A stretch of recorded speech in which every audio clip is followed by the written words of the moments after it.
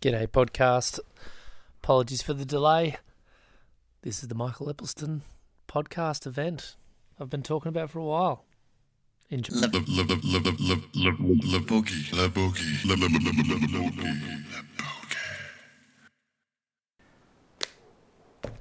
is the Boogie. We've had a few drinks. He's had one. Well, no. I've had a bit more than that. Lightweight. Michael Eppelston, Eppo. Cheers. Thanks for having me. Thanks for dinner. No worries. How was the burg?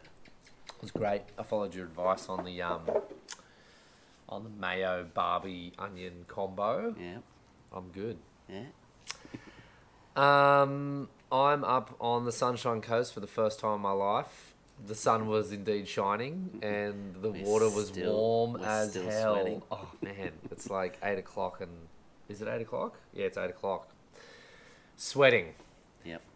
You were telling me a really cool story just over dinner, and I want to go back there real quick. And it was kind of this story about how you got here, because I find it funny to come to a place like this when you live in a place like Port, because I'm from Foster. Many people know that who listen to the podcast. And how do you move to another coastal village of like a similar kind of size? Because it is a similar size here, right, to Port? Would you say? Yeah, a little bit bigger. Touch bigger. Yeah, Okay. Yeah. How did you get here? How did I get here? I went around Australia in '99, and Chris had followed my career, so we've been together since she was 16. So yeah, so we've been together, and she said, "I just don't want to wake up in Port and 20 years are gone." So we packed up and went around Australia. Right. And we were sort of looking to see, and we ended up at Burleigh. You know, so my career was coming to an end, and I got the job at Billabong and things like that. And I was bringing up the daughters on the Goldie, but I was also managing the Billabong Junior Series. I was sort of helping out with the contests and that. And I was seeing how bad they were to girls on the Goldie. So I was like, I ain't bringing my daughters up here. Really? Yeah, so then we went back around Australia. We lasted 6 years on the Goldie. Right. And we went up the East Coast. We lined it up with Mike Stewart. So he brung his family out, and we all met at Borley Point and started there. So he brung Lise and the 2 kids, and we had our 2 kids, and we stayed at Borley for just about 3 weeks. Right. Yeah, and then we sort of drifted up the coast, got to Sydney. We split ways there. We took them out to the Blue Mountains and showed them that, and where Krista grew up, because that's where she grew up. And then I went out west to see all my relations, and he went up the East Coast, and then we linked back in at the Gold Coast, and went up to the sunny coast, and then I kept going on to, right up to Cooktown, and then came back. Okay. But then we had our kids booked in at Byron, and I sort of got to a point where I was trying to rely on uni students from bloody Lismore, and I knew uni students didn't have money, so I went to the council. I was going to put beach umbrellas. Yeah, this is cool. Yeah, so the beach chairs and umbrellas. That's right. I love that bit. I was like, that's a cool idea. What can I do? And I thought, you see it all over the world, beach umbrellas and chairs, and hire them out. So I went to council, and that wasn't getting anywhere. Not in Byron Bay, you know. Funny, So my mate that I met going around Australia, he owned a caravan at Nambour. Yeah. So where's that exactly compared to here? That's like further out. And right? It's where the crows fly upside down. Okay. Because there's nothing worth shitting. There's nothing worth shitting on. I'm only doing this because my mate's going to listen to this. He's going to hate it because he's changed his sign to Woombye. It's like the lush little hinterland sort of little. So he's not in the Nambour place now. Yeah. So he owns that. But anyway, he said, "Look, I'm going up there. It's the Gold Coast 10 years behind. Yeah. Why don't you do?" And I rung some friends up here, and all of a sudden they said the shop was there. So we come up, had a look, and within a month we moved up here. Yeah, right. Yeah, so 5 years prior, if someone said you were still going to be living on the Sunshine Coast 14 years later, I would have laughed at them. What's the best part about living up here, in your opinion? Like, after all these years now, what are the kind of key points for you that you're like, this was a good idea? Yeah, I think it's diversification. Like, I have my brother, my sister, my mum. my wife has her mum, her brother, her sister. Right. So that plus I play Oztag as well. Yeah. So I play with that with my brother. Yeah, cool. You know, so the family's up here as well. Yeah, like, did mate. everyone just get up here? My mum moved up here. Yeah, right. Yeah, and then I moved up. Then my sister moved up. And then my Right. brother moved from out west up. Okay. Yeah, so it was quite weird but good. So, Cool. you know, that sort of thing. Plus, there is good waves. Yeah. It is really good. Like, we've got a place called Watala up here. I call Okay. it Poor Man's Stratty. If you've ever surfed Stratty, Sounds alright. it's a damn good place. Yeah, so, yeah. And it's really good on its day. Okay. And we've got a couple of reefs up here that work Yeah. really well, but when it's on, it's on. Yeah. When it's not, it's not. Yeah. It's not like Port or Foster where you can go around one corner Yeah, exactly. and surf like even 2 foot fun little rip bowls or Yeah. something. We don't get that. Right. Yeah, when it's not here, it's not here. And that's And it's just windy and yuck, it's windy, basically. yeah. So you've got to find other things to do. Yeah, I still haven't found it, but yeah. A bit of Oztag maybe fills the Yeah, gaps well, and stuff. to it keep does, busy. mate. Yeah, but I'm in the water. I do a lot of everything. Yeah. I find that I body surf a lot more because when it's this big, you can still ride a little wave. Yeah, yeah. Yeah, and I'm enjoying that. Really? Yeah, I really love it. Why do you love that? That's an interesting thing you brought up earlier, and I'm enjoying it too. Like it's, Yeah. I find it really cool and just a different approach. Exactly. I think that's the thing. The key factor is it's a different approach. So it's being in touch with the wave, and you know if you don't put your body in the right spot, you sink. Yeah. You know, so it's really a touch and a feel thing, and it's a real connection to the ocean. I don't know. Mike could explain it a shitload better than me, but yeah. I think people expect him to. I think people expect that above all of us mere mortals who want to talk about this. But Yeah, like, true. with you, it is that kind of. I think you really put it well. That if you're out of the spot on the Yeah. wave, you're out of the You're wave. out, You're no out. matter You're what. sinking. Like you're If gone. you free fall a wave and you don't know how to guide your hand and Yeah. drift your body and hold your chest up, Yeah. you'll sink through it. Exactly. You know, so it's a lot more feely, touchy Yeah, type thing. yeah. Yeah, and I mostly I surf Mooloolaba because of what work I do as well. Yeah. Yeah, so and that's a closeout. It's like Kaiki Yeah. Cool. or Waimea Shori, but nowhere near as big. Yeah. But it's pretty intense, the takeoff. Yeah, So, right. you know, when it's decent size, you're free falling down, you know. Okay. And the challenge is to make it to the bottom. Yeah. You know, all that Before you type of get thing. smashed into the sand. Yeah. That's cool. So you enjoyed that. You enjoyed that. Love it. How long would you spend just dropping into closeouts at Mooloolaba if you had your way? I probably do it 3 days a week. Really? Yeah. How long would a session be? Like an hour or Anywhere from an hour to sometimes 6 hours. just getting smashed into? Yeah. That's Depends amazing. Depends on the people who I'm with. It dawned on me when I was in Hawaii last. I went around to the west side for a bit of a cruise, which is an experience in itself. Like, you know, there's a whole other, you know, people get focused on the North Shore and what it has, and then you go to the west side and there's a whole different thing going on there. But what I noticed, which was funny, and I never fully understood it until in the same trip I interviewed Pat Caldwell, and he was talking about the experience at Sandy Beach and just kind of this idea of just pulling into a closeout and having a great time. Yeah. And I have never understood it. For me, it's been on a bodyboard. I've just been like, but you just pull into a closeout and then it's all over and that's it. But like, you see people in Hawaii, like young kids, older people, pulling into closeouts, and that's like the biggest joy of their lives. Exactly. And it's so interesting. It's such a different experience. Like, I have I do disability care. Yeah, cool. So that's my job. Okay, so I have clients that I've gone from, you know, never caught a wave, and now I take them out in 6 foot closeouts at Mooloolaba.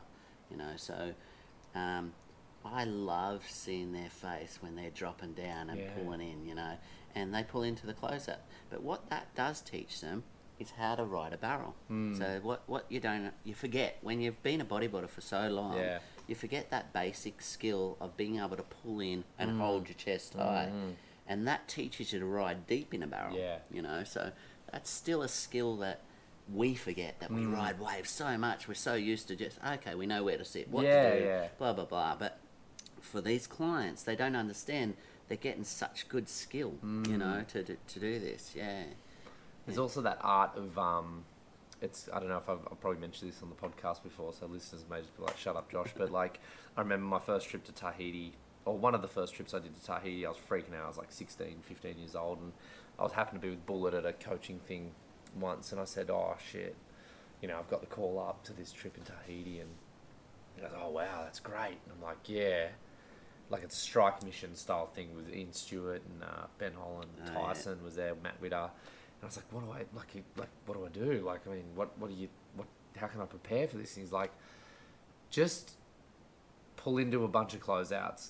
Who said that to you? Bullet. Yeah, yeah. He goes, just pull into closeouts and don't hit the bottom. Like, just practice falling off inside the barrel. I mean, which is funny because it's like, it's basically him saying, you're not going to be making many barrels, mate.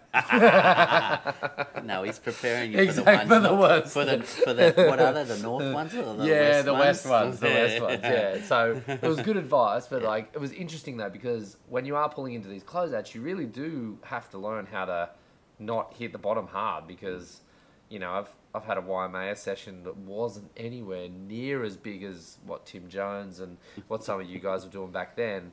And I was just like, I am getting smashed here. Like, I could break my neck on this wave very easily. So, with this work you're doing, so you're basically saying that you're getting people with zero experience in the water, and basically, as part of your job, you're taking them body surfing. Yeah, I think. So, what job's this, and how does everyone else get it? That's the other point. Okay, so I've been doing disability care for now nearly 6 years. And mate, it's been the most humbling thing going. Yeah, these guys, mate, they just take you for who you are. Yeah, and honestly, they're eager to learn. And I always say my job description is a lifestyle facilitator. Sounds so cool. Sounds pretty cool. But I think I'm going to turn it into plus water therapy. Yeah. You know, because honestly, I see the clients and how, you know, they got Asperger's, they got all different types of things, and I see them wind down once they're in the ocean. You know, it's so good to see. You know, they're all up here, and then when they get in the ocean, it's just another. You can see what we get. You know what I mean?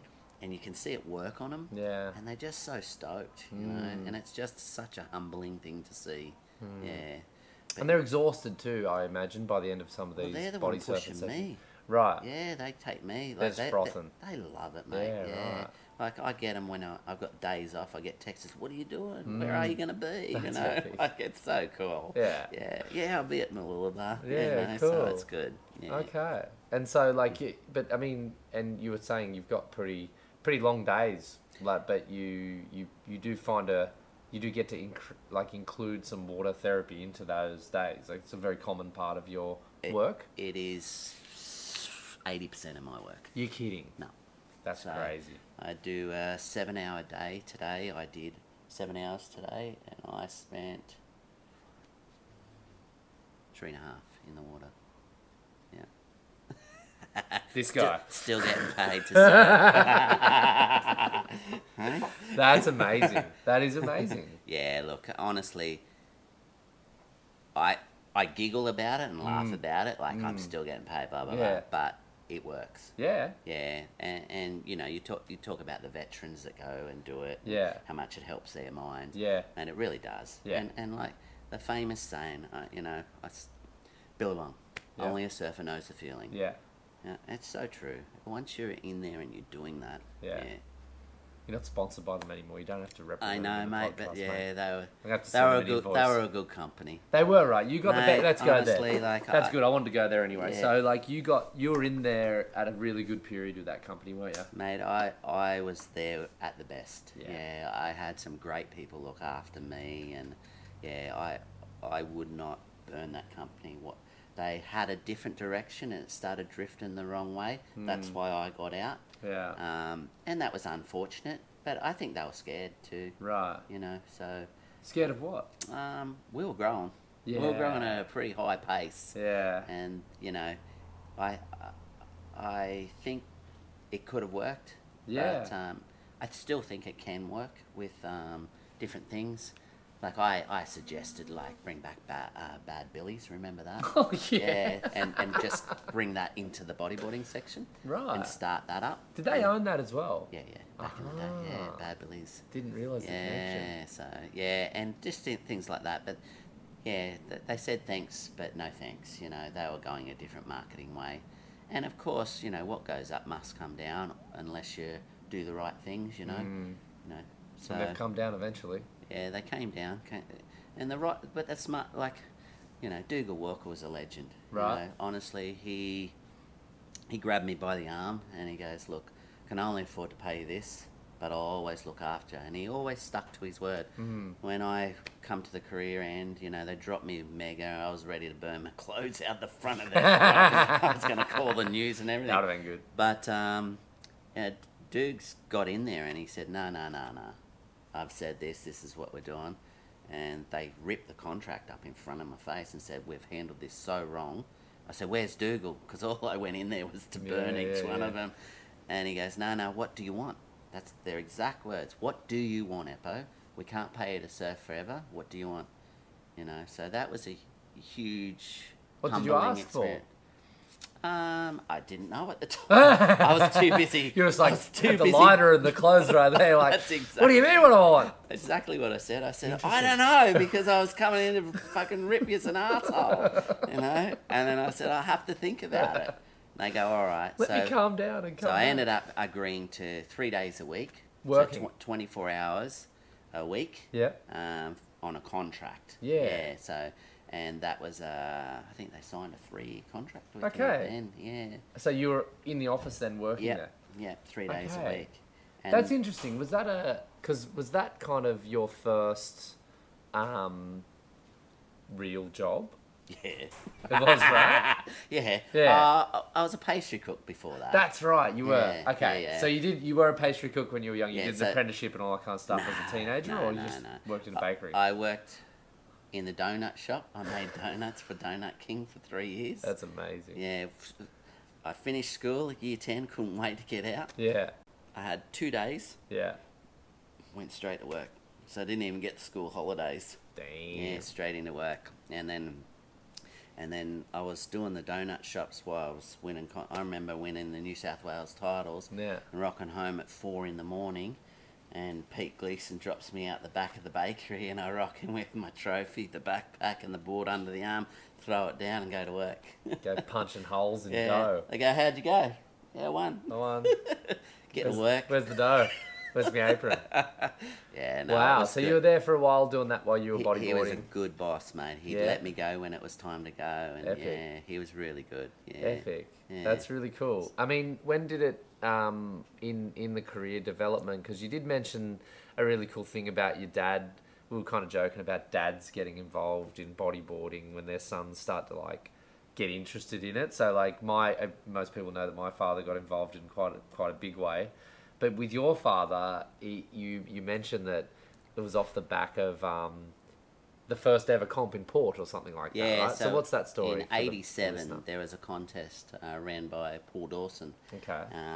And he just ran a contest. We ended up having it at Middle Rock. Okay. Yeah, so, and there was a fair few of us. There was about 46 of us. So in the comp. 1987. 1987. I'll show you. If Was you this wanna one of look. the first comps in Australia then? Or No, What was happening before that? There was heaps before that. Okay. You got to talk to Evan and Barney and Oh, okay. all that. So there was they- already they've a been- bit happening. There was since '82, I think. Uh-huh. Yeah, the comp started. Yeah, so and Okay. that's Wayne Smith and all the boys. Okay, yeah, cool. So yeah. All right. There's Yeah, so another I'm podcast sort of episode. like 7 years behind some of Okay. the original boys from Australia, Okay. like the Hume brothers and all Yeah, that. yeah. so- The Brothers Hume. Yeah. So Cool. yeah, Sorensen and Yeah. yeah. Okay. And Appleby and that were the Groms. you know? Right. Yeah. So Okay. and Ross. Yeah. Yeah. But anyway, yeah. So the '87 was Port Macquarie, and I win the contest. Like I beat my hero was Rob Cotter. Rob Cotter, I remember that name. So I remember that he name. was the original guy from Port. Okay. And then we had a few crew above us, the Navins and all them guys. Okay. And, so it was my size, quite small. And but Dad goes, well, where does he go from here? And he goes, I don't know, I just ran a contest, you know.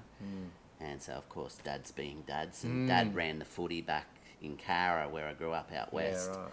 And so he got a few parents together and started a committee. And Simon Navin was president. And that's how it all kicked off in 87. And then October 87, October 87. And your father... I mean, I met your father as a grommet, you know, like... That must have been, like into the mid-90s, and he was still... Dad just...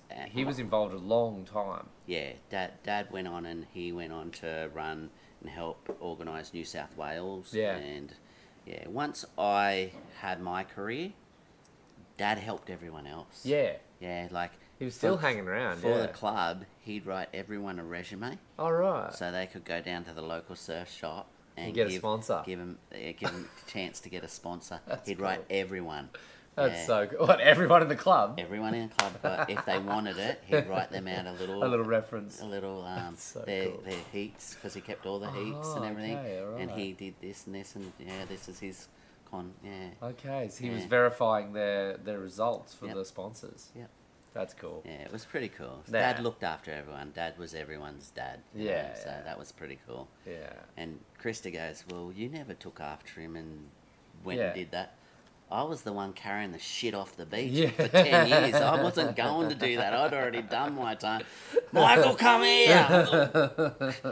Carry the tent. Oh, God damn it. 6 o'clock in the morning, everyone's rocking at 7, and I was there at 5:30 bringing the tent to the beach. Well, I got roped into... Well, I had similar experiences, but it was when we had the Jeff Wilcox competition at like Janie's Corner or some of the more isolated beaches around Foster, and you needed to have a crew that would camp out the night and look after the tents. So I ended up, sleeping on beaches, and but it was actually super cool, to like camp out at your local beach. Mate, I organised everyone to go to Manly in '88, and the Port Macquarie boys could confirm this, but in '88 I organised a bus. Yeah. I organised to get to the contest, and so I got everyone down, meeting at the service station at 7 o'clock in the morning. We're off to Manly. We're going for I think it was the State Cups or something like that. I can't even remember what it was, but I get them all on the bus. They all handed me the money to pay the bus driver. And I get them down the road, like just getting out of port, and I go, want the good news or the bad news? And they went, good news. I went, yeah, we're going to Manly. What's the bad news? We got no accommodation. So we slept under the tents on Manly Beach.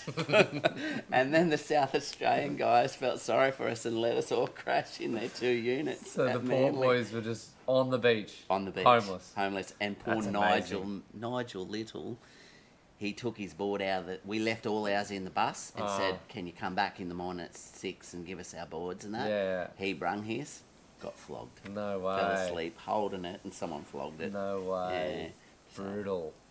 But, Brutal. Good old days. So I mean, do you remember going back to these good old days? Like you won the first comp in Port. How old were you when you won that comp?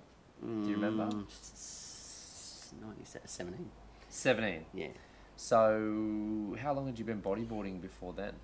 I moved to Port when I was 12 and so I got my first bodyboard when I was 13. Okay, so you're straight into it in Port Macquarie, so 3 beaches years. there. What am I going to do? Bodyboard. Yeah. Do you remember, was it a choice of your own, or was it what was handed to you? Okay. I remember we rocked into Port maybe October or September of 93. And 83. 82. 82, Yeah. all right.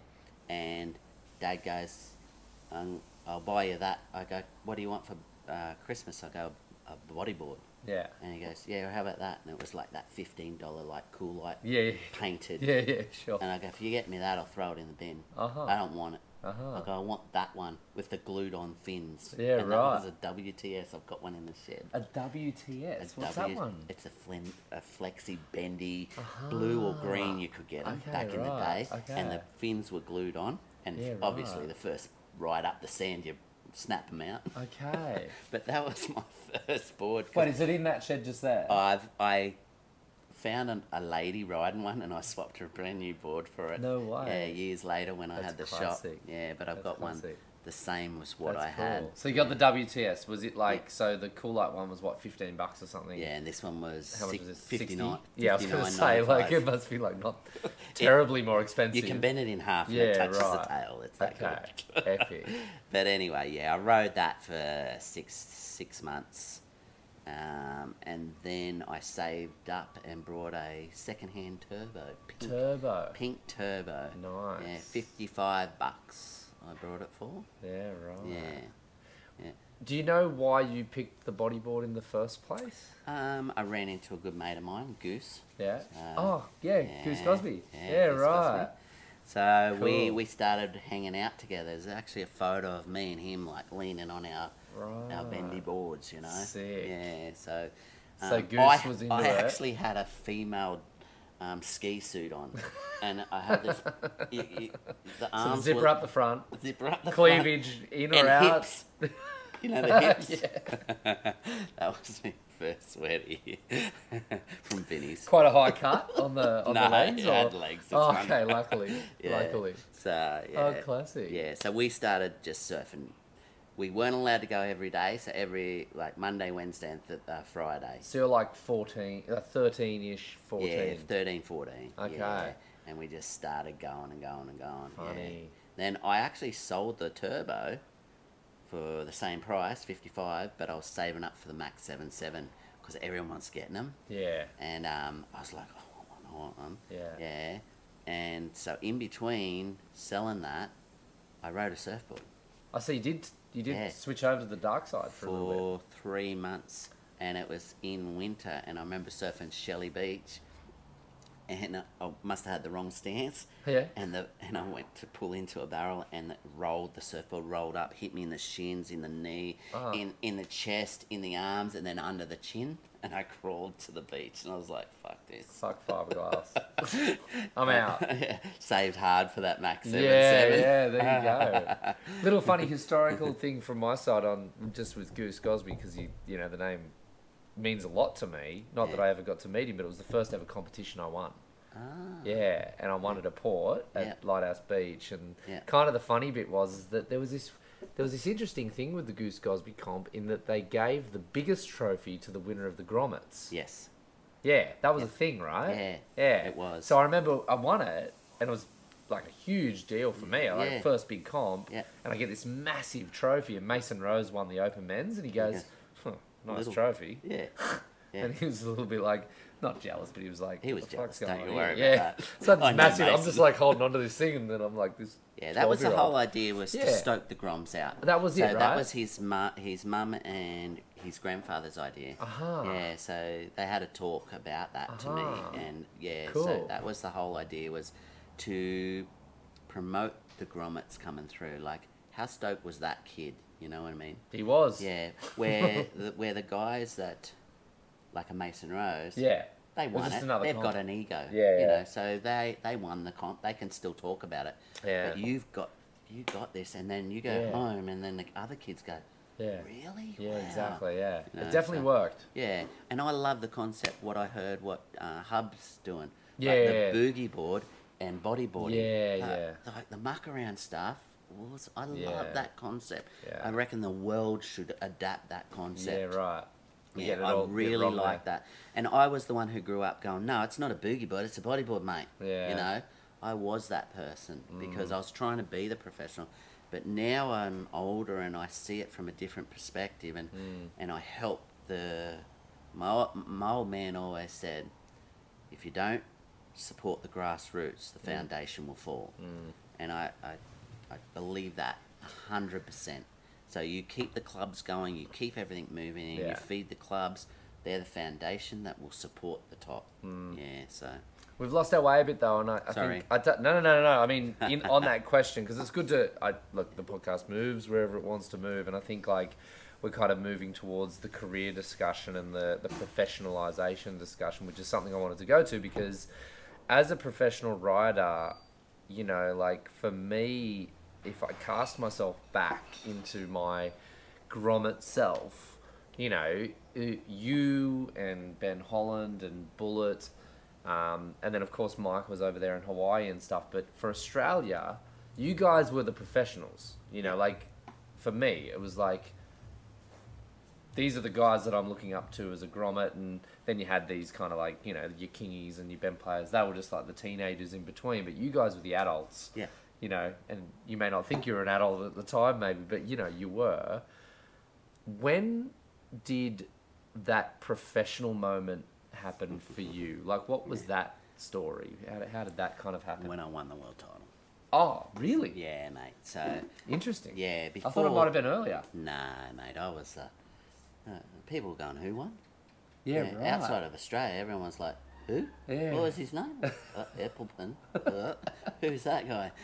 But honestly, like, outside of Australia, I was a nobody. I'd been to Hawaii twice, you know. Crazy. A couple of the boys had seen me. Yeah. But no, I pretty well flew onto the scene. Once I won that, Yeah. it was like, boom. And I remember Stroey, he was, he walked down the beach that day and he goes, I got me money on someone. I went, who? He goes, someone who's good in these conditions. I went, who's that? And he goes, you. I go, bullshit. He goes, no, this is your day. He said it to me. Really? Yeah, that day. Did that make a difference for you in the moment? I was always a skeptic, eh? You can ask Joey, mate. Yeah, Yeah, right. that's one you should interview, actually. Yeah, I was always that guy that was, I think I saved myself, so I'd always go, I don't know whether I'll get through this. Right. And I think that was just a protective level. Yeah. But I love competing. Yeah. I competed until the last minute. Right. You know, that was I enjoyed that rush of, Yeah. you know, I I can get it. still win this at the Yeah. last 10 Well, seconds. they're the best victories too. Oh, mate. Well, the semi-final of the Pipe, like, Right. I was down and out. Mike and Ben were winning that heat Yeah. by a mile. It was me, Mike, Ben, and Lance and Ron Quillio. Yeah, right. And I just remember, I was like, it's down and out, but I knew I had the double roll. Yeah. And I just knew I was in trouble. Yeah. I heard it, and I was like, and I attempted it on the left, and I hit it wrong, and I sort of spun and fell off. Right. And I knew it wasn't going to. I was like, oh, damn it. And then it came to the last 30 seconds. Really? And the right-hander came, and I just hit that backdoor section and made it, yeah. What happened in the final? Because we did try to get this story down in Kiama like last year, but it didn't quite come out because of I'm going to blame the Cronulla boys for drinking too much and making too much noise. I think it was just the old crew getting together. Been a few years since we'd all got together. The reunion that took Yeah. place. But so what happened in the final? How did that play out? So I was sitting on the beach, and I was trained by Jim Brabant. Yeah? Marcus Brabant was a professional surfer in the day who Yeah. I went to school with. And Yeah. I used to get all his gear, his second-hand gear, Yeah, you cool.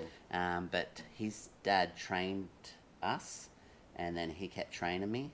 And Was he filming as well? he was filming. He did all the underground tapes. So all Exactly. that footage of I me in remember the that. underground tapes, that's Jim Brabant and Yeah. Eppo's Freak Show. 90%, or not 90, but 60% of it's Yeah, Jimbo, you know. cool. So, yeah, he's one of my best mates. I went to his 80th That's the other day. great. Yeah. That's great. I've But- met him once many years ago. Yeah. Nice guy. But anyway, he told me, he goes, Eppo, I just want to say one thing. This was maybe a year or two earlier. He goes, you might only get one chance at it. So if you only get one chance, it's all or nothing. You got to go into that heat all or nothing. And I remember sitting on the beach, I'm listening to Eye of the Tiger. All or nothing, Yeah, you know. right. Got to be all or nothing. And I get a tap on the shoulder like this, and it's Akka Lyman's mum. And I'm like, she goes, Eppo, you're supposed to be out there. And I look, and they're all paddling out. And I'm like, oh shit. It's all or nothing. It's more like nothing right now. Threw me ready on, threw me shirt on, and ran down, threw me No flippers way. on, as I'm on the stand, the hooter goes. Get out. Yeah, and I'm paddling out. And it was the hooter for the consolation final. And I remember Ben did a spin and he's just riding past me. He goes, kick his fucking ass. That's what he said to me. Because who else? Mike was in the final, right? Kick his fucking ass. Ooh. Yeah. And nice. I was so like just trying to get out there. Mike told me years later that he thought it was a tactic of mine. Oh, right. Yeah. Apparently it threw him. Yeah, right. I wasn't. And by the time I got out there, they'd sat out too far, so I'd turn and got the first wave. Oh, they were pushing each other too deep. Too deep, yeah. Oh. And then... How big was it? It was only small. It was like... Yeah, right. Yeah, but they managed to take themselves out of the zone. Yeah, well, it was... It was like a paddle battle from the Yeah, inside. so they were pushing, and GT and Mike, were there like... Yeah. Yeah, and poor Ack was just like, what's going on? So Aka was in the final as well. Yeah. And was he prone or drop knee, mostly in those conditions? Would Both. He been on, he would have been on both, right? I think he mainly proned in the Interesting. final. Don't quote me on that. No, I'll 'cause have I was to have too a busy bit in of my own research, head yeah. doing that, yeah. But anyway, yeah, I got the first 2 waves. And Yeah. that was it. Yeah, I got the first 2 waves, and then it started, the comp started. Yeah. And then I was out in front a bit, and then GT started creeping in. Yeah. He was doing combos right to the beach. Right. But then the set of the day come through, and me and Akka are there, and I go, which way are you going? He goes, I'll go left and you go right. And I thank Akka to this day, because that was me nearly 9. I think I got 9s for the wave. What'd you do on it? I did a big roll and a reverse float. Oh, Yeah. reverse float on the end section. Yeah. Wow, that's kind of ballsy. Yeah. Like, that's Yeah, like so... scary at backdoor. Oh, it wasn't that big. Okay, but even on small, like you're under some shallow reef. Yeah, it was anyway. shallow. But anyway, that was the best wave. And it was just a Okay. real good shape. It was a Yeah. barrel. It held come out its and- form the whole yeah, way. So Interesting. if it wasn't for Akka being a nice guy like he is, That sounds really nice for the time. it was awesome, mate. Like, Yeah. that's like almost too nice for that Yeah. period of competition. Like, Yeah. Well, there was a lot of like, Well, both me and him were so stoked to Yeah, just you're be in the there. final, yeah. Like GT, that was his 3rd. exactly. Yeah, Mike's won 6 in a row at this stage. Yeah, yeah. So I remember there's two sitting. other guys I remember there. sitting in year 10 and he's won 3 in a row, and I'm sitting there talking to Goose Yeah. in English and going, "Imagine being the guy that beats him after 3." Yeah, right. And he'd won That's 6 in a cool. row. Yeah, That's cool. yeah. So it's pretty. So you get this. So was one of your early waves part of your score? Was it best 2 waves? First 2.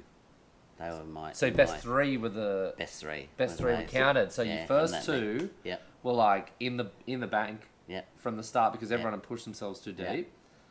And They Mike had- thought that was a tactic. So then, was there live scoring back then or not? Did you get reports from the shore like, Jeez, I can't "Hey, remember. Eppo's coming first," or I don't. there was none of I that? don't think so, because we had to wait and see who won. Okay, so yeah, so okay, no one so it was knew, silent. No one knew who But won. they knew you had waves. They knew that you were. and I didn't think, but Barney was my caddy through the whole comp, Uh-huh. but they wouldn't let any caddies out in Uh-huh. the final. No, it was Interesting. too small. See, Uh-huh. so they were allowed to be on the beach, but If not, you needed the board, switch over. So, Okay. but I remember coming in. He goes, "Fuck, Epps, I think you got it." Wow. I go, "Don't do this to me, Yeah, Barnes. this is Don't a do it world to." title. He goes, "Yeah, it's close. It's close." What was the final result? I beat GT by half a point. Yeah, right. Yeah. Stuart got 3rd. And Aka was just chilled at 4th place, like, I'm Yeah. pretty good, guys. Yeah, I'm he having was a good happy. time. Yeah. Wow. Yeah. So from that moment, that was the professional career. Yeah, mate, my life changed. Honestly, I was a kid from the country, and Yeah. I tried to get a manager. I had a nightmare. Like, Right. Jono, I rung him up. I rung Dad when I won. I went Yeah. across the road to the phone booth. I've made a call from that few, phone booth too. Yeah. Back in the day when there was no mobiles. Yeah. And I rung reverse charges. Done that too. Yeah. And I said, have a guess who won? And he goes, Stuart. And I go, nah. He goes, Ben. Nah. He goes, I don't know who. I go, I did. He goes, no. Okay, yeah. That's crazy. Yeah, it's pretty cool. That's really cool. Yeah. It must be weird, like, sorry on that question, because now with live streaming and, it's so now, and people actually get to live the moment a lot with you. So like, was that kind of like with your dad playing such a big role in your bodyboarding life? I mean, he might have felt like he missed out on something a bit there, right? Like to actually Oh, yeah. feel it and be in it. Like I know my parents get to watch the live stream, so when I do well, Yeah. I get text messages. You know, I come in from my heat and I've got all this feedback, like, Yeah. "Oh mate, that was sick," you know, Yeah, blah well blah. done, You know, I get a lot of stuff in the moment. Yeah. But back then there was just none of that. You're just Nah. alone on the North Shore, and you just became a world champion. Yeah.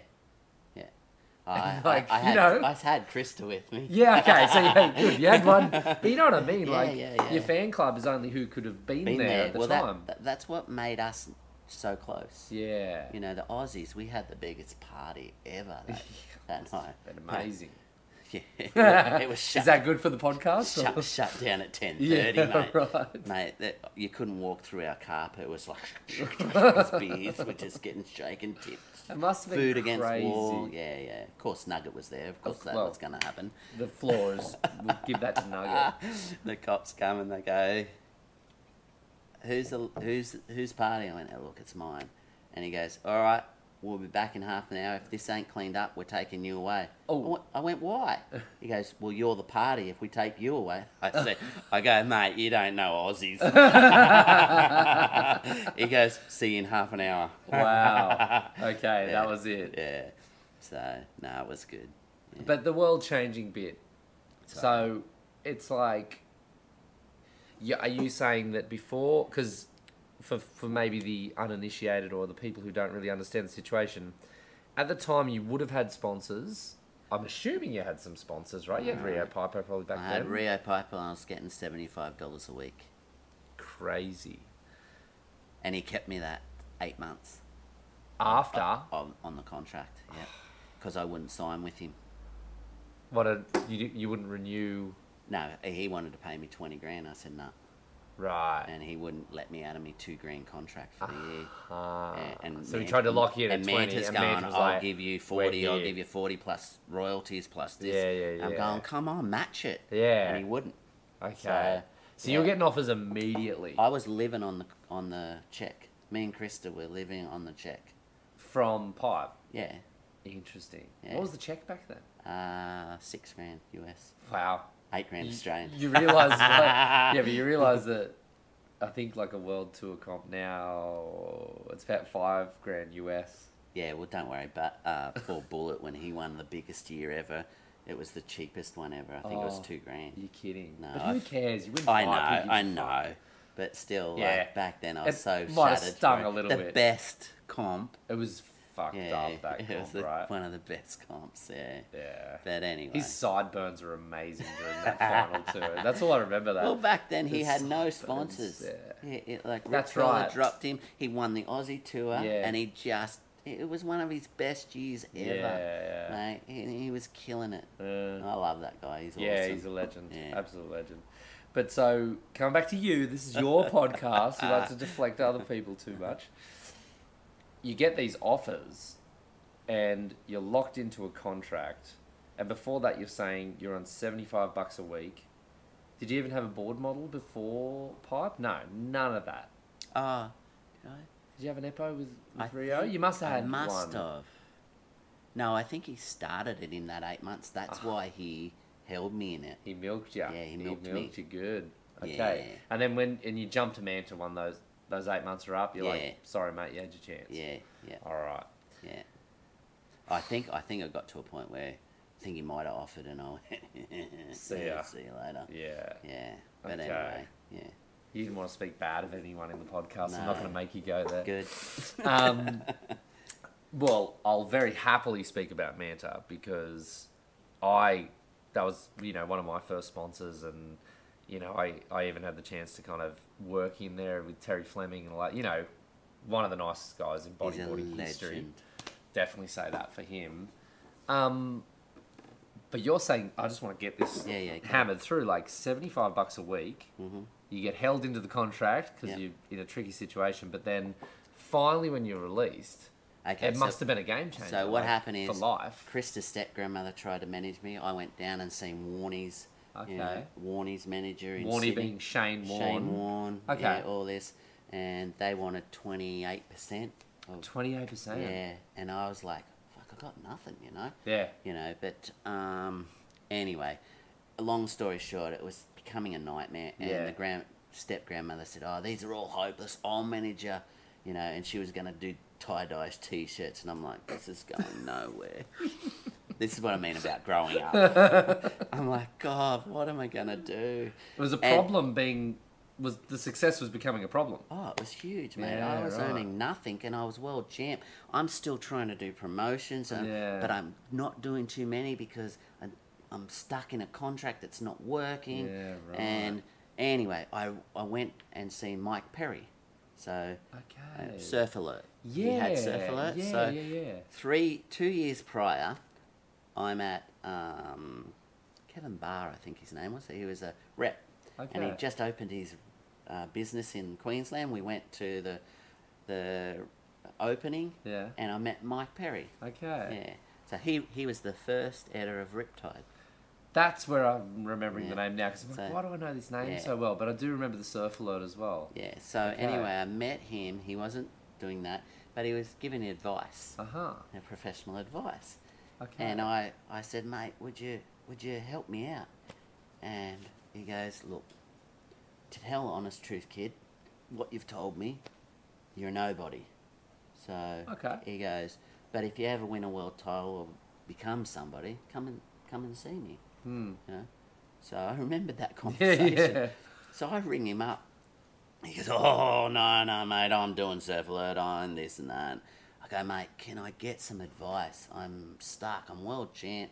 I'm 4 or 5, I think it was 4 months into it at this stage. Yeah, right. And I'm like, I just don't know what to do. Yeah, come up and get some advice. Okay. So I packed my bags and off to Queensland. Right. And so I rock up on the Monday and I go, oh, mate, like, can you help me? He goes, no. All right, let's go surfing. So we went surfing and stayed. No one stays at Mike's place. Right. Okay. You know so you got to sleep over. Okay. So you got to sleep over. That's a big deal. Sorry, Mike. Yeah, that's cool. That's cool. So this is him though, like letting you in. Let me in and trying to help me, and they Cool. were doing Anyway, Tuesday, wake up. Can you help? Oh, you should do this. You do. Can you manage? Nah, mate. No. All right, let's go surfing. Off we go surfing. Wednesday, same thing. Thursday morning. Because you're not fucking leaving, are you? I go, I'm world champ and I earn $75 a week. He goes, all right, 10%, and I'm only doing the negotiations. I went, Done. the next year I made $156,000. Paid him 15 grand. And mate, That's how you do it. It's been All a right? friendship ever since. That's cool. That was our number one thing, that we don't lose our friendship out of it right. as it grew. That Cool. was the key factor. So he just did the negotiations though. Like he just made sure that the contracts were right. He did that bit. A lot more than that. Oh, okay. mate, So he did do a lot honestly. more. Okay. Yeah, and he was the one who got the old El Paso. Yeah. Cool. Great. We're getting to Old El Paso. This is a good friend of mine said, you know, I did a shout out on Instagram to ask for questions, and this buddy of mine I had a chat to. I was telling Eppo before, but that basically was all about like, how did you get the Old El Paso gig? And it seems like it's a Mike Perry thing, right? Yeah, so it actually come down. Here's an interesting, people don't know. Yeah. It actually came down to either me or Bullet. Oh, really? Yeah, so one of the guys who was in, one of the 4 guys that was doing the marketing for Old El Paso, because they had the big sailing boat back then, a big Old El Paso sailing boat. If you Google Old El Paso in the 90s, Right. you'll see this big thing. So interesting. Yeah. Anyway, their kids were into bodyboarding, and they go, who's the bodyboarder? Classic, yeah. Eppo Sure. or Bullet. So That's it it. could have gone either way. Really? Yeah, so that, and then the kids said Eppo. And The kids said Eppo. Yeah, and that's That's how it? I got it. Wow. And then they rang Mike. Yeah. And then And we that was went it. down and had a meeting. And so the first contract was for 10 grand for, I think we signed for 6 days a year. What does that even mean? Oh, that means I had to go to... Oh, to do photo shoots or whatever they wanted for 6 days. 10 grand for 6 days. Epic. That's all they wanted. That's pretty good. The next year we 6 all got in and we, dressed up, went in there. they go, all right, we want to continue this on, but we want to go and we want you to do a couple of shop interviews, like Okay. to stay in the shops, hand out balloons and do a bit of thing, and then we want to do Old El Paso coaching clinics. Oh, Yeah, so okay. we do a few of them, like 3 of them. Cool. Yeah, so, and that's where the Old El Paso and the thing came on the box. Yeah. And so 25 boards were given out for free, you know, Yeah, over this right. period of time. And yeah, so yeah, we rocked in and we go, we want 20 grand. They went, sweet. We went, Yeah. we could have got 80 or No, something, mate. It sounds like it. It sounds like it. Wow. Yeah. Was it a big difference going from your bodyboard industry negotiation to a corporate negotiation? Obviously We it had was, right? no clue. idea. We were little ants in a big... Yeah. We're definitely little fish in a big pond. Yeah. It was definitely a different world. I could have pulled 150 grand contract, no worries, I Yeah. reckon, out of something like that. If you had Yeah, you just didn't know the industry. We were in a big industry that we didn't really know enough about. Yeah. And like only- food and beverage. Yes. Like So- everyday things Yeah. that like are multi-million-dollar deals and yeah. But the truth, like, it was just such an interesting time. you Yeah. know, and we loved it. Like, that was the first time Mike had left the Gold Coast, I think, Mike Perry, for the negotiations. Like, you know, he I think he caught a train down because he doesn't like flying. The XPT. He got on the XPT I down to think he Sydney. did. That's classic. Yeah. Wow. Was that the only step you took? Well, obviously the iconic image of you doing the air on top of the corn chip. You know, that was when everyone was like, "Holy shit, this bodyboarder is sponsored by Old El Paso." I think the only other person that really achieved something similar was Tyson Williams with the Milo. Yeah. Like, and that was a big deal. I remember Well- seeing a bodyboarder on TV. I think he And I was got like, it wow. before I got the... Yeah, I think it might have Yeah, even he been. got It it was before. super early. Yeah. But like, was that your only step into the corporate world Yeah, with bodyboarding? Yeah. Okay. Yeah, there was nearly a time where right at the end of my career, we nearly secured a deal with Piping Hot. Uh-huh. Yeah, in the... I think it was Target when Okay. Piping Hot was big. Yeah. But mate, it would have been a good end of the career. Yeah. I think we were going for 130 grand, and Right. we were that close. We missed the window of the boards getting made for So the we've next been year. piping hot boards. Piping Hot boards. We're going to Wow. have a how-to on it. and Ah, the I whole was going to have shebang. like 6 models in there, and Right. yeah, it was that close. Wow. Yeah, it was nuts. Yeah. What was the retirement impulse? Like, how did that come about? How old were you when you kind of retired? I retired pretty early. Yeah, I feel like that- I had a few things. I never wanted to go out where people were going, you know, like... What's he still he's doing here? Yeah, why is he here? You know, Yeah, all right. that sort of stuff. Right. I didn't want that. And I think that was just... I don't know, something probably imprinted in me when I was a kid. I don't know what it was, Okay. but yeah. I always wanted to do it the right way. Go Okay. out on top. Yeah. Yeah, so I didn't want to... I told myself when I got knocked out of the top 10. Oh, that was your thing. When Yeah. I'm out of the top 10, I'm out.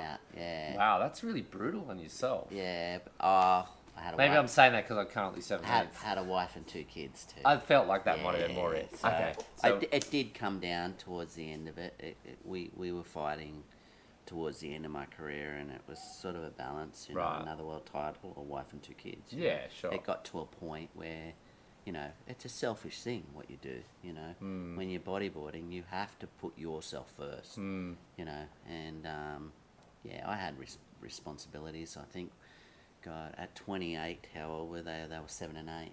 You know, so. right. Oh no, they were maybe 5 and 6. Yeah. Okay, so you had kids quite young. Yeah. Mm. Me, Noah, and Steph were Yeah, the parents on the tour. parents on tour. Yeah. Wow. Yeah. Okay, so like the real world Yeah. Well. came in there, but it wasn't like you weren't like. I mean, obviously bodyboarding was providing Yes. Yes. with it with was. those numbers you're talking about. That's serious. It was serious cash. It was back coming then. to the end, but I could have milked it a lot longer. I could have milked Yeah. it on a comfortable bit. Yeah. But like I said, I struggled with it all once I finished. I left the last year, and in 2000 we went around Australia. Yep. So I sold it to Riptide. I Yeah. sold it to Billabong and Manta. Yeah. So I organised a monthly 2 Right. pages in Riptide. Okay. And Billabong and Manta were happy with that. So Yeah. and then I was going to do promotions all the way around. Yeah. Yeah, so I did that, and Yeah. we went for 9.5 months around Australia because I left Australia to last. Yeah. Yeah, I really didn't travel a lot in Australia except That's for the interesting. East Coast Yeah. and the promotional areas. Yeah. So then I went south. Did the full thing. Yeah, so which was awesome. Right. Yeah, so yeah. That was a cool thing. Was that hard to sell at the time? Because I'm imagining that part of what you were selling as a professional rider before then was the competitive element of bodyboarding, because that's how everyone was measured, right? Yeah. So how did they, like Billabong and Manta were like, oh, that's not a bad idea, we can get in the magazines. And Well, at that particular point, it started to get to. I think I'd helped. I don't know whether it was King, one of them, one of the young kids. One of those little fuckers. I helped come along, and Andre Botha was winning too. He was international. He was the only bodyboarder that got international on Billabong. Billabong, yeah, right. Yeah, and I think at that stage there was the good kids were coming through. I sold it. Krista helped me. She was always the brains behind it. Right. Yeah, so she helped me sell it the right way. Right. And they said, yeah, well, this is Cool. This is what I'm doing. I'm promoting it all the way around. So Cool. yeah. So that was your final hurrah as a professional bodyboarder. It was like a nice round Australia trip with the family, All paid doing for. promo stuff paid for. Yeah. But that's cool. I mean, Yeah. it's a quite a nice. Do you remember treating it like a last hurrah? Was that your Yeah, I your did. kind of your farewell tour I in did. a sense? Yeah, I did. Yeah. Cool. Yeah, but I had no idea what I was doing. No, after no, it. no. But it's a nice way to go. Yeah. It's yeah, like a nice way to go. yeah. Do you miss? Obviously, I understand probably more so than ever that you're a very competitive guy. Was that hard to fill the space or the void of not competing for something after that? Like, how did you? It was hard to find me as a person because that's all I'd ever known from the age of 13 right through. Even though I worked in the pastry cooking and that, I was a bodyboarder. Like, that's all I ever did, and I did it Yeah. for fun, and Yeah. fun took me to everywhere in Yeah. life. So of course, when that stops, you go, what else makes me fun? And I had nothing. I had nothing, you know. So yeah, I struggled. I went into deep depression. Yeah. And what I tried to do was I go, right, well, if I don't surf, then I won't be any good, and then I can't go back to it. Like, that's how I tried to do it. Oh, so I tried to cut myself. it out completely. Yeah, I'd get up at 11 o'clock every morning. You know, I'd crawl out of bed. I wouldn't go for my bodyboard, but I didn't know what to go for. Like, it was really hard. Mentally struggle. I give Krista so much credit. Yeah. Yeah, but then that lasted for a few months, and then we were good friends with Vince Lauder. That's the guy who managed the surfing. Okay. He Billabong? managed me. Yeah, he managed me back in the day. And he just finished, and he was, you know, go in and talk to Billabong. You know, where are you going? And that's when the contract fell apart. That's when I got offered a job. Yeah, you got your 3 days a week. Yeah.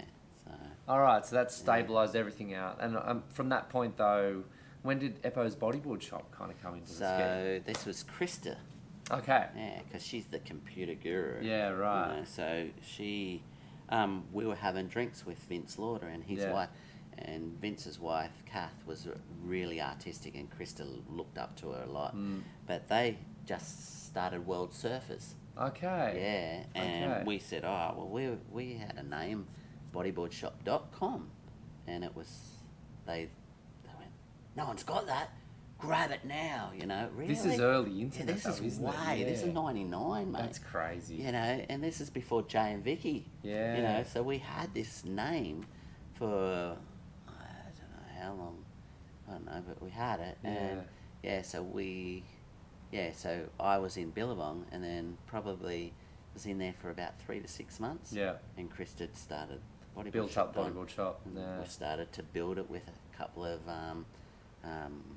internet people. Yeah. We were building things before MyOb and that were Yeah, all I'm linked. sure. I'm sure. We spent just the Wild thousands West. of dollars on this stuff. Yeah. Where MyOb would read the internet and be Yeah. able to pick this thing off. Like we Yeah. had to pay for all that. Yeah. Yeah, So building it from scratch. yeah, so Krista did all that with tech people. And How long did that last for? How long did the bodyboard shop go for? well, I signed that 3-year contract, and I think I was only in a year and a half, and it was shit was hitting the fan, so I'd be sneaking home and helping do bodyboard shop right. under the house. It started growing, so her sister and her were working, and Yeah. and I was getting Crawley to wear model shirts during Yeah, the day, right. and like that was the No Friends gear and all the Yeah. Unite and all that. So Cool. yeah, so they were taking photos, and Krista and Kate would be cutting the shirts out individually and putting them up, and That's yeah. crazy. So How did it feel to switch over from the, like, there's a bit of a transition there between the two, but like suddenly you're now in the industry, like you're part of the industry of bodyboarding from another perspective. Did it feel right? I fell into it. Yeah. Honestly, I was working for Billabong, and this was growing, and it was growing and growing, and I was sort of like, oh, and then Billabong were like, Eppo, we want to promote you. I remember this coming after a year and a half. Eppo, we want to promote you. I went, oh, sweet. Yeah, we want to flick you another $5,000 to help do the juniors and that. I go, cool. Yeah. And he goes, how many days a week do you work? I went, 3. He goes, oh, well, we want you to do 5. I went, oh, well, you better up that figure. Yeah, exactly. And he goes, what? I go, I'm not working an extra 2 days for $5,000. No, and he a goes, year. And he goes, people in here don't make anything that you make in here. I go, unlucky for them. So the Billabong relationship finishes around here. This is where it went. This is when it started going like this. He goes, I want to see the contract. And so I went back in, and I'm like, shit, I hope I've done this. And anyway, I pulled the contract, and here it is, scribbled out 32 hours a week to 24, both initialed on each contract. Right. And I went, Well, there you go. he goes, oh, well, and I said, mate, it's It is what it contract. is. Yeah. It's another year and a half to go. Yeah. Anyway, they worked me until I had to quit. I Yeah. think I lasted another 5 months in there. Okay, so yeah, they pushed you. just pushed me. I was making T-shirts and trying to help do T-shirts, help run, help Bushy do the events, and Right, yeah, so you're getting milked. yeah. So I think Margot ended up taking my job. Okay. Yeah. Good for him. Oh, mate. You're happy to probably sail we'd out moved there. out of under the house to a factory. Yeah, and then we were just going to sell out the factory. But everyone kept knocking on the door. And then we're like, shit, what do we do? Yeah. So we lasted 3 or 4 months in there, and went, and then we ended up in the old Burleigh Theatre Arcade. Crazy. Crazy. I mean, it's been a big journey in bodyboarding for you. Like with the bodyboard shop, when did it finish up? When was that moment, and why did that happen? Okay, so we had the one shop down at Burleigh. Then we went back around Australia in 2005, or four going into 5, I think we went. That's when we went with Mike and that. Yeah. And because Apsy was running our shop, Yeah. Chris Apps from I Port. remember that. Yeah. And yeah, so we sort of got back and then went to the sunny coast. We opened up here. We lasted here about 8 years. Right. As the bodyboard shop kind of It retail. mustn't have been that. It must have been that. I think, 2011. Yeah. Right. So 4. Yeah, 6 years maybe. Yeah, 6 years. Cool. So, and I went belly up. Oh yeah. Yeah. So yeah, I got to a point where Apsy had left me in Burleigh, and then I was getting managers in, and they weren't even rocking up. I get phone calls. Like shop shut. "Hey, I'm standing outside the shop and it's shut, and I'm trying to run the one up here, and I'd have to go, all right, Chrissy, go. I'm driving. I'd stay at Barney's house and try and get it all happening, and go, what the fuck, What's going on? Yeah, so I went through about 4 managers. Ouch. Yeah. And then a friend of mine helped me out, Alan McFarlane, and he sort of ran it until I sold it to... Oh, that's terrible. I can't... Mick... I can't even think of his name now. But anyway, his son was a bodyboarder and really nice guy too. Smoked like a chimney, but yeah, nice guy. Yeah, he ended up... But you sold the Burley one off? I sold the Burley one off, and it kept me afloat. Uh-huh. Yeah, and that would have been in... I think I might have sold that in 08. Okay. Yeah, and that helped me stay and keep going. And then it got to a point where Krista sort of... She wanted to do other things, and I wasn't real technical, so I couldn't even put stuff online. Yeah, right. Yeah, so and I had a manager that could do it, Lee Bendel, and he was doing that. But then the financial crisis crept in, and I kept redrawing, right. And it got to 130 grand, and I said, I can't do this. No. And I owed suppliers like 40 grand, I think, and then and the worst thing is, in December, I'd booked my 40th birthday to go to Sumatra with the Port Macquarie crew. Right.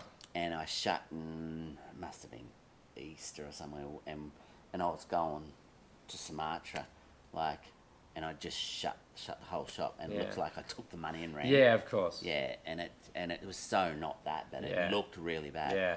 But anyway, once I gave all the gear back, and I owed 22 grand. So once I got back from Sumatra, that's when the real experience started to kick in. Yeah, so I was down and out, and I was just trying to get any work possible. Right. Yeah, so I ended up going up to Calliope, which is out the back of Gladstone. I was landing dongers, mine camps, building mine camps. What the fuck's a donger? Yeah, so where 3 or 4 people sleep in them in the right, mines. Okay. Yeah, so I was doing that. I was doing civil plumbing in Cairns. I remember that was my breaking point right there. I remember being in it. It was stinking hot. It was 6:30 in the morning.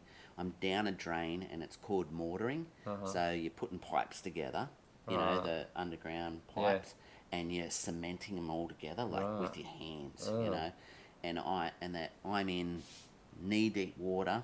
I'm dripping in sweat, looking out of this little manhole about 6 foot up. Got to watch out because crocs are in there, in the pipe. So you got to listen for them. And I'm in that much deep water. I'm like, what the fuck have I done to deserve this? That's crazy.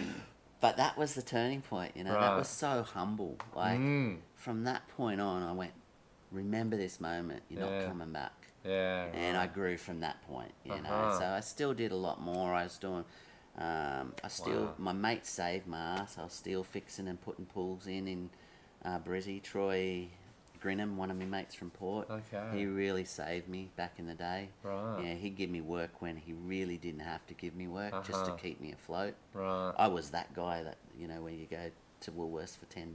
Yeah, right. And I'd buy a carrot and some noodles and cook something up for the 4 of us. Crazy. Just to hang on to that front door. But also paid my 22 grand off. It took me 2 years. Yeah. But I paid every supplier off. Yeah, cool. Yeah. That must have been a good moment off the back of that croc-infested drain pipe incident.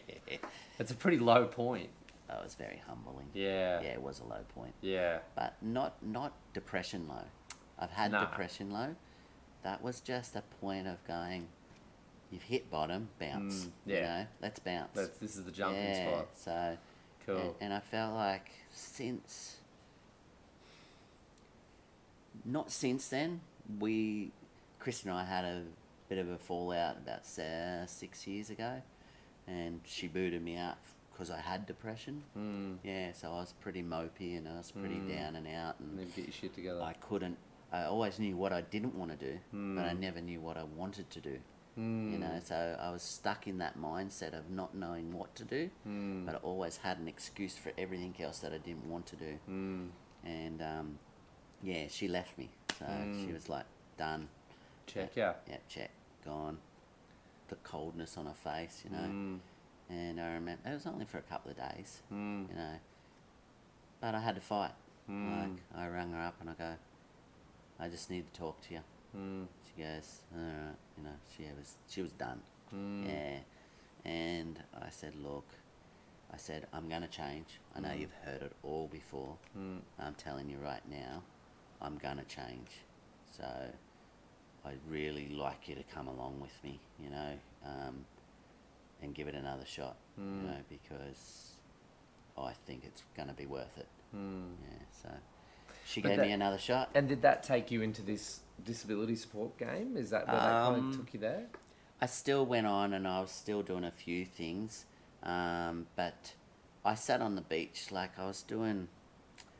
I went and so I worked on job sites here in town, on building sites, and I was just a shit kicker digging holes and doing all that. And there's a photo on my Instagram if anyone ever wants to look. Looks like I'm sitting on a dunny with a hard hat on. Okay. But it says I'm working in a building site, and I'm actually in a lift, but it's protected. Yeah. And I'm sitting on a white bucket. Right. And I go, mate, take a photo right now, please. Take a photo. He goes, what's going on? I go, here, just take a photo. And he took the photo and he goes, what? He goes, I just got voted second best bodyboarder of all time in Riptide. So I wrote, this is what you get for second. Well, okay. We just done a really big circle around on but this is kind of where my thinking was going as you were talking about this. Like, here's this guy who's gone from zero pipe before the world title, essentially zero to hero. Because from my perspective at the time, it's just boom, here's Eppo. He's doing airs bigger than anyone else. He's inventing maneuvers. He's taking the sport from a certain kind of God. It's so interesting to look at the influence you've had on bodyboarding. It's kind of like a complete paradigm shift. And the sport has not recovered from your influence, in a very positive way.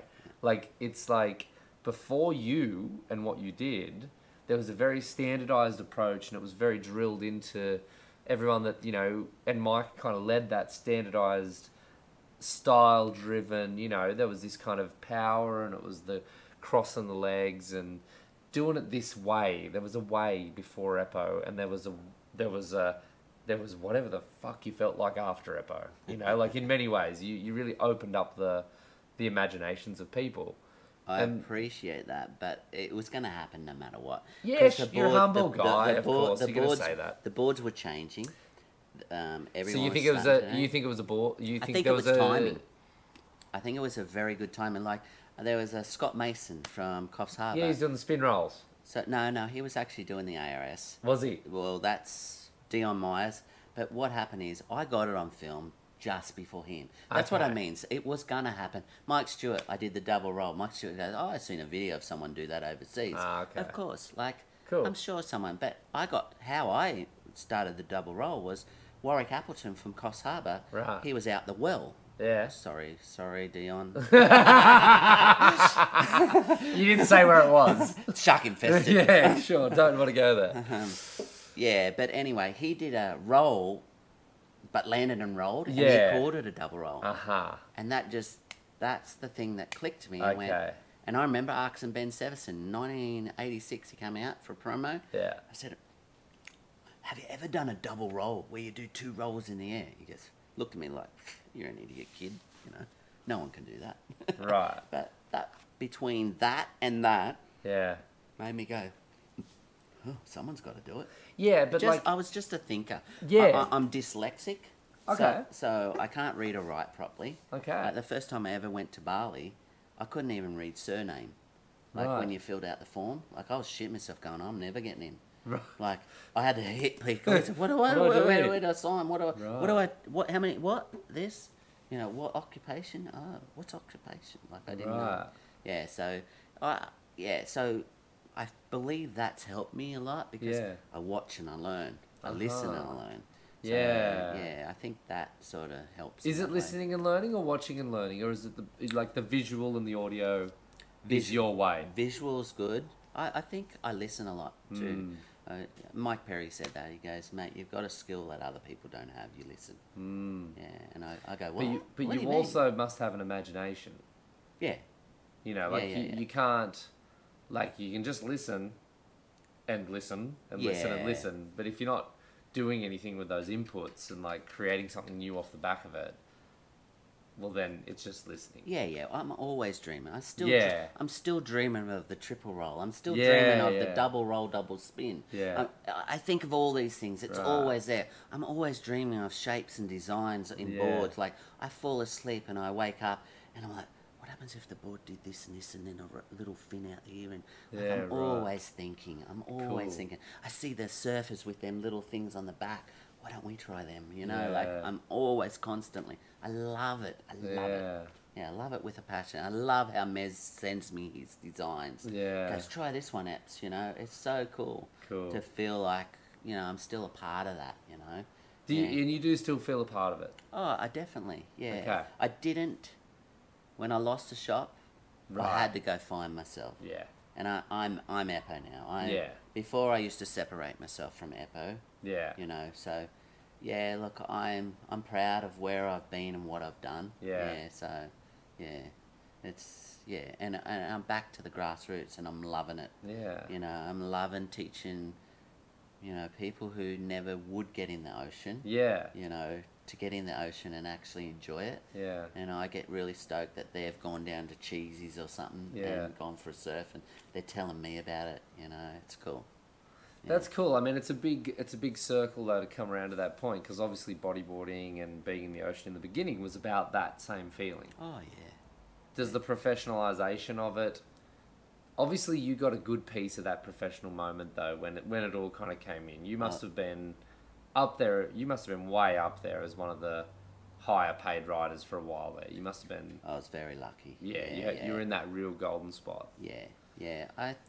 I think I created the golden spot for a few. Like I think Hardy and the boys capitalised off me. Yeah, I think I set the boundaries. Yeah.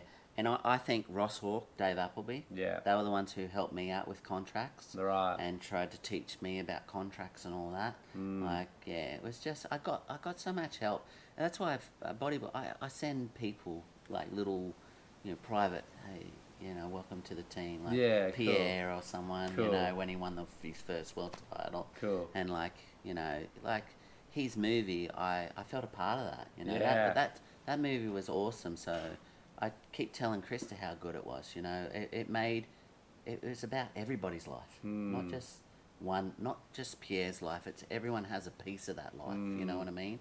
Yeah. Different styles of that life. Well, there's a lot of experiences. Well, I think what's interesting for me in this kind of discussion, which is a bloody fantastic Sorry, one. I'm having a great time. No. But I think you're touching on so many things that so many people go through, and myself included, this whole, you know, the drama of bodyboarding, the ups and downs, and the downs mostly. The ups are great, but they last a very short period of time.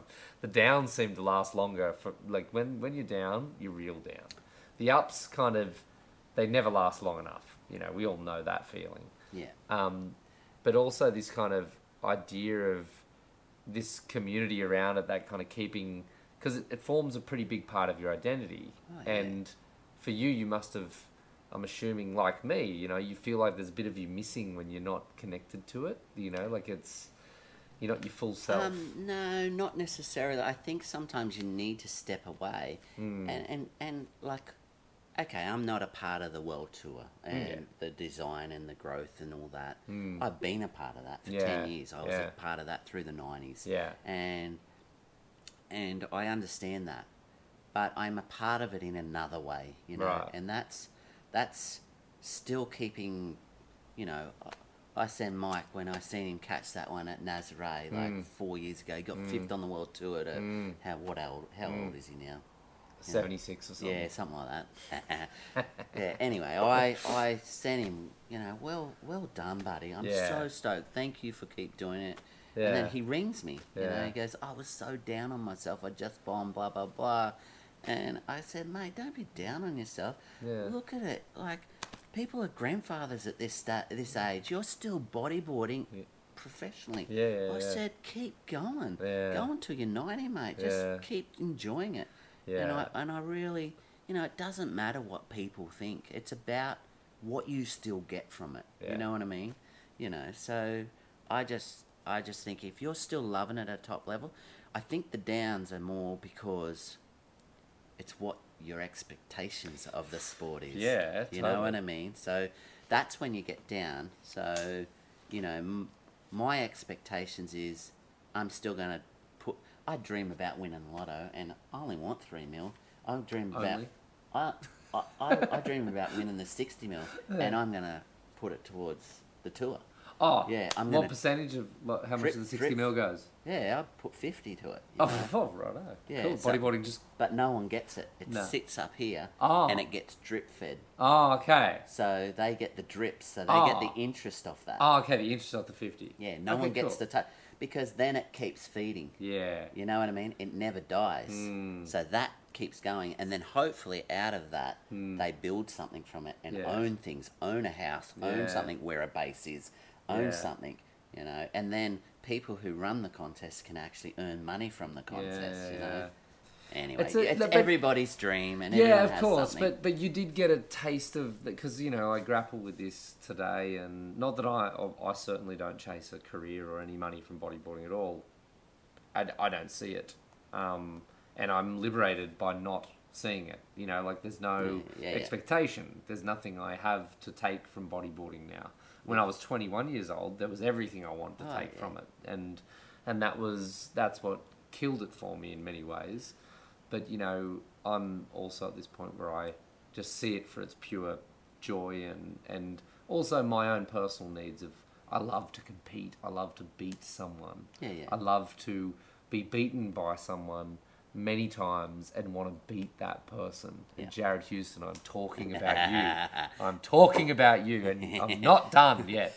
You will have a cold one day, Jared. Yeah, exactly. Something has to give.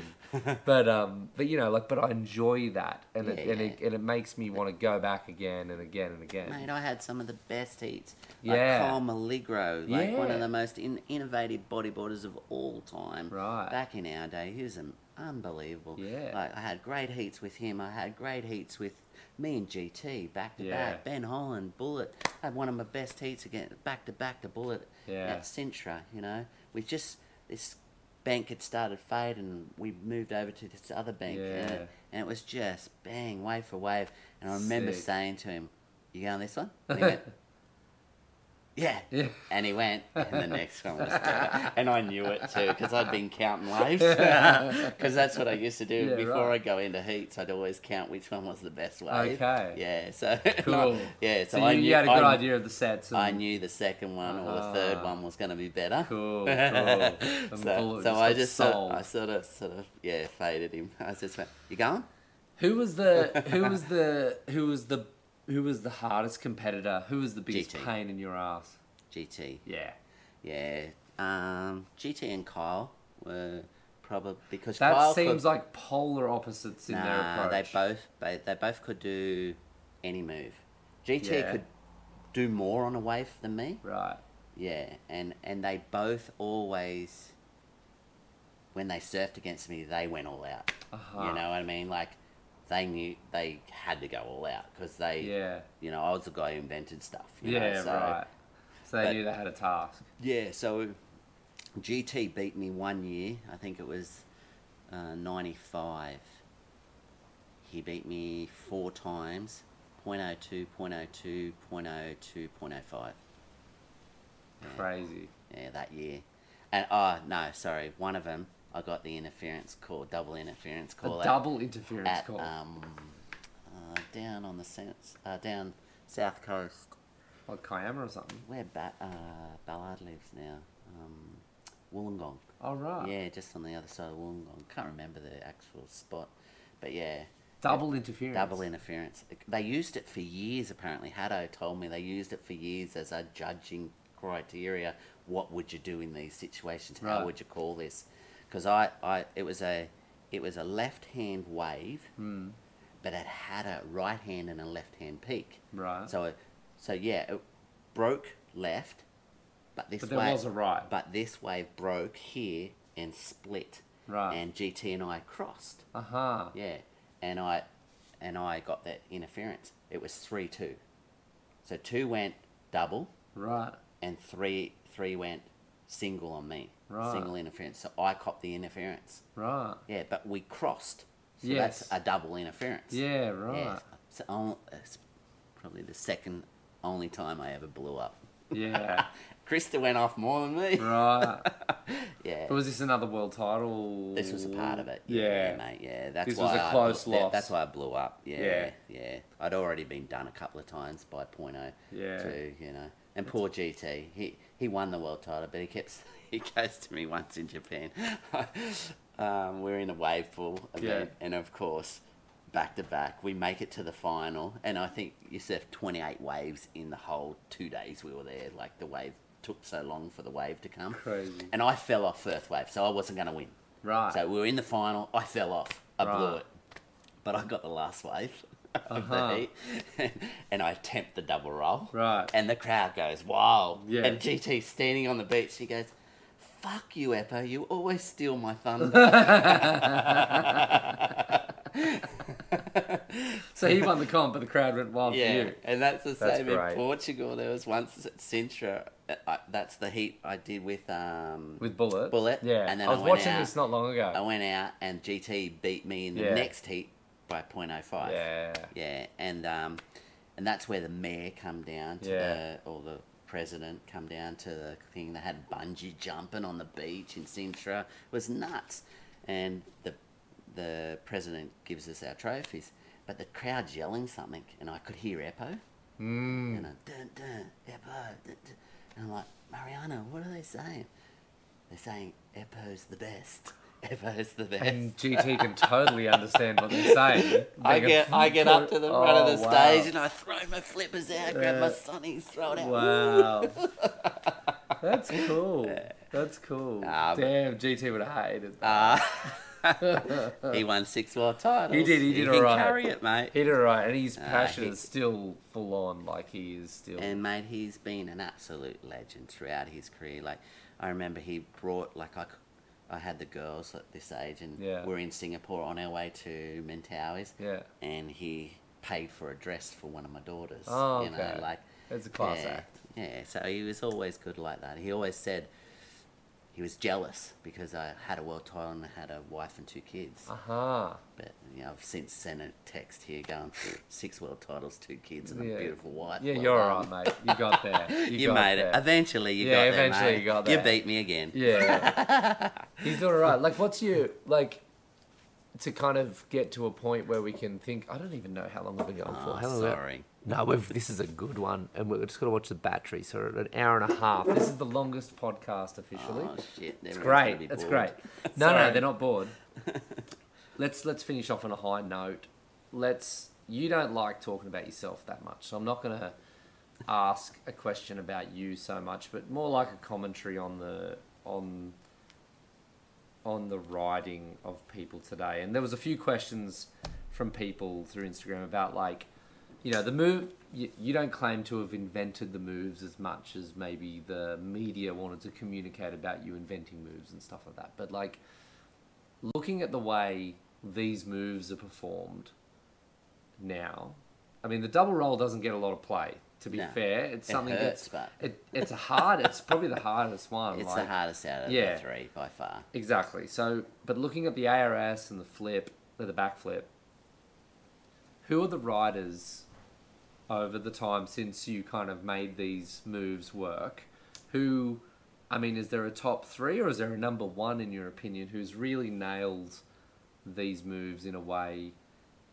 Maybe go with 3. Maybe it's easier with 3. Back when I was competing against people, I think Kyle was the one who polished him pretty good back then. Wow. Kyle Maligro. Yeah, he was really hard to beat, and he could do it on every angle, every wave. Where I think throughout, I don't know the younger generation that well, but I think Hub for the ARS. Yeah. I think he's polished that pretty damn good. And the other one would be, I'd say Pierre for the backflip. Yeah. You give it to Pierre? Yeah.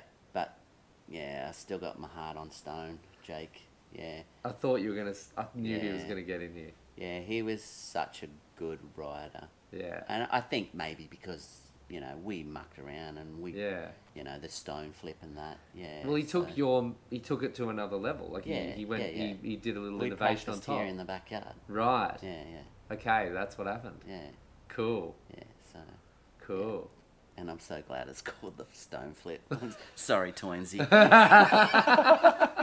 Why Toinsy? What do you mean? Because Toinsy, I think, rung up the something Lotus. It Oh, the Iron Lotus or whatever. Yeah, and I was sure. like, that's shit. No, Yeah, call right. it that. Okay. Call it the stone flip. Yeah, fair play. You gotta give it to the guy. Hub called his the Yeah, what? yeah, exactly. The You gotta- reverse roll hub. Yeah, no, I think it's definitely cool. Like, I mean, do you feel like lingering on Stone, you know, because he really was that really dynamic, similar guy pushing limits, innovating, being creative, you know, like, how did that feel being a part of that journey with him? Yeah, it was pretty cool. Yeah. It was challenging. You Mm. know, Jake, I think Jake's problem was he struggled to be somewhere. Mm. You know, he struggled if he was home, he wanted to be somewhere else. Mm. If he was somewhere else, he wanted to be home. Mm. So he really struggled, and only in the last 2 to 3 years, he's actually really mastered to be now, and it's really great to see, you know, because he's an awesome kid, and yeah, he could have taken it to another level by far. I remember Pierre told him to come back on tour, you know, yeah, because he was such a dynamic, explosive rider for the sport. Yeah, quite unpredictable. Yeah. I think that's what's cool about riders like him. I get the same feeling today. Like, fair play to Jared Houston. Like, I feel like he's unpredictable. Like, I don't know what he's going to do on a wave. So I'm quite excited. You know, having heat with him sucks because he keeps winning. But, like, watching him and, you know, I you love kind that of... about people. Yeah, you don't know what's coming and you're like, Well, ooh. Winnie's like that too. Winnie's And definitely like that with, too. Same with Mitch Rollins. Yeah, you yeah, know, honestly, totally. they're and like, but Hardy was the Mike Stewart. You know, Yeah. he was the style master. You know, Yeah. You know, apart from Mike, you can't sort of pick Riley was good back in the day. So for what we had back then and boards and everything, Riley was unreal. You know, but Hardy just took it to that other. You know, he just wanted to polish everything. Yeah. We went through this. That whole polishing process has its downsides as well. The obsession around it and all that kind of stuff. Like, it's an interesting quality. Yeah. But you, like, I mean, so you're saying that, just to recap on that, you're giving Kyle Milligro from your period Yep. the kind of the win there. He was that. You didn't know what he was going to do. Yeah, exactly. Like, you knew he had the ARS and the backflip and something else up his sleeve on that side of the whichever way he went. You know? So, and back then they were the main ones, you know. Yeah, and obviously Hub, you know, makes a lot of sense when you say Hub, because obviously with the amount of airtime you were getting back in the day, which is still, I mean, it's still airtime that doesn't happen that much today. It does. It really doesn't. I don't know whether my Yeah. memory is a young guy's memory and I'm just imagining things Well, bigger we than pushed they were. it to our limits. Like, now they're taking, and I always said, they're taking it to the next limit. They're doing it on 6 to 8 foot waves. I was doing it on 3 to 6 foot I've waves. seen some bigger stuff. You're just being modest. But, like, so Hub obviously was that kind of other, you know, that next gen a little bit for you, because there's a bit of age between you and him. Like, there's like almost 8 years or something. I think his nickname was Seppo Eppo. Yeah, he was, wasn't he? He was Seppo Eppo. Sorry, That's Hub. correct. That's correct. So, but like, obviously that was a good feeling to see that kind of riding come through that guy. I watched him come right through. Yeah. He met us in Tahiti. We were on our Tahiti. Remember I went to Tahiti with Mike, Seamus, Lanson? Yes. You know, so Classic. Hub was there on his school trip away or something. Oh, no way. Yeah, and then he popped up the next season in Hawaii, and I went, That kid. look at that kid. Yeah, And then I told Strolley about, that kid was in Tahiti. Yeah, He's going to be good, this kid. Yeah, right. I think I said to him, you can quote me this, Hub, I think I said to you at Backdoor, I said, you'll win 3 world titles. I think he's done it, hasn't he? Yeah. 5 pipe titles too. Yeah. pretty good going. Yeah, it is. It's awesome. And he's back on. He's just as thirsty as ever for it. Oh, yeah. So Hub, and then you're going to give it to like Pierre/Stone for the kind of that other generation, more later generation. Yeah. All right. I don't think anyone will argue with that. I could name heaps. Honestly, Of course you can. It's all out there, but yeah, they're the But ones. we've got a top 4 there. Yeah. That's cool. Yeah. We finished. Hope you're bloody listening. Sorry, guys. You just got the, like Eppo's got his like sword out and he's just giving you the final anointment of the carriers of the moves. Well, look, I can say thank you. No worries. Hopefully on behalf of everyone listening. And, they're all snoring. well, no, they're not snoring. I mean, the frustration for me, like, I love and hate you, actually, when it comes to my competition world, because I have to do your moves to try and win heats. Like, I have to do them, and they're hard. Like, they're really hard. J-Real thanks me because that kept him on the tour for a few more years. Like, because he got the flips in, he got him in. Yeah, I know. And I know Kingy as well, like in the interview I did with him, he goes, he couldn't do the backflips, and Amora gave him exactly. I was like, wow. Yeah. Cool. And I was like, cool, me too. I was like, shit, here's something I need to use. So, like, it's a funny thing to be so inspired by someone, you, and then also just be like, fucking hell, I've got to, like, damn it, I've got to do these things again. No way, I'm struggling to do them these days. No, you're doing all right. Thank you. No worries. Really appreciate it. Thanks for dinner too. No worries. Hope you enjoyed that. It's pretty epic. La Boogie.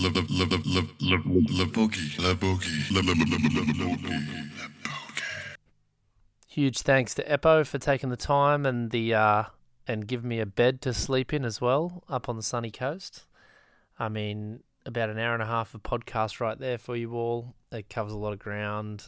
We kind of go into everything Eppo in what was, a very classic career and one of the real greats of bodyboarding in Australia and in the world. Humble guy, a great guy.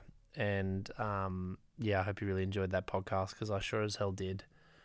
Going to try and get a few more out to you soon. Sorry for the delay. Got a bit on. But thanks for tuning in. La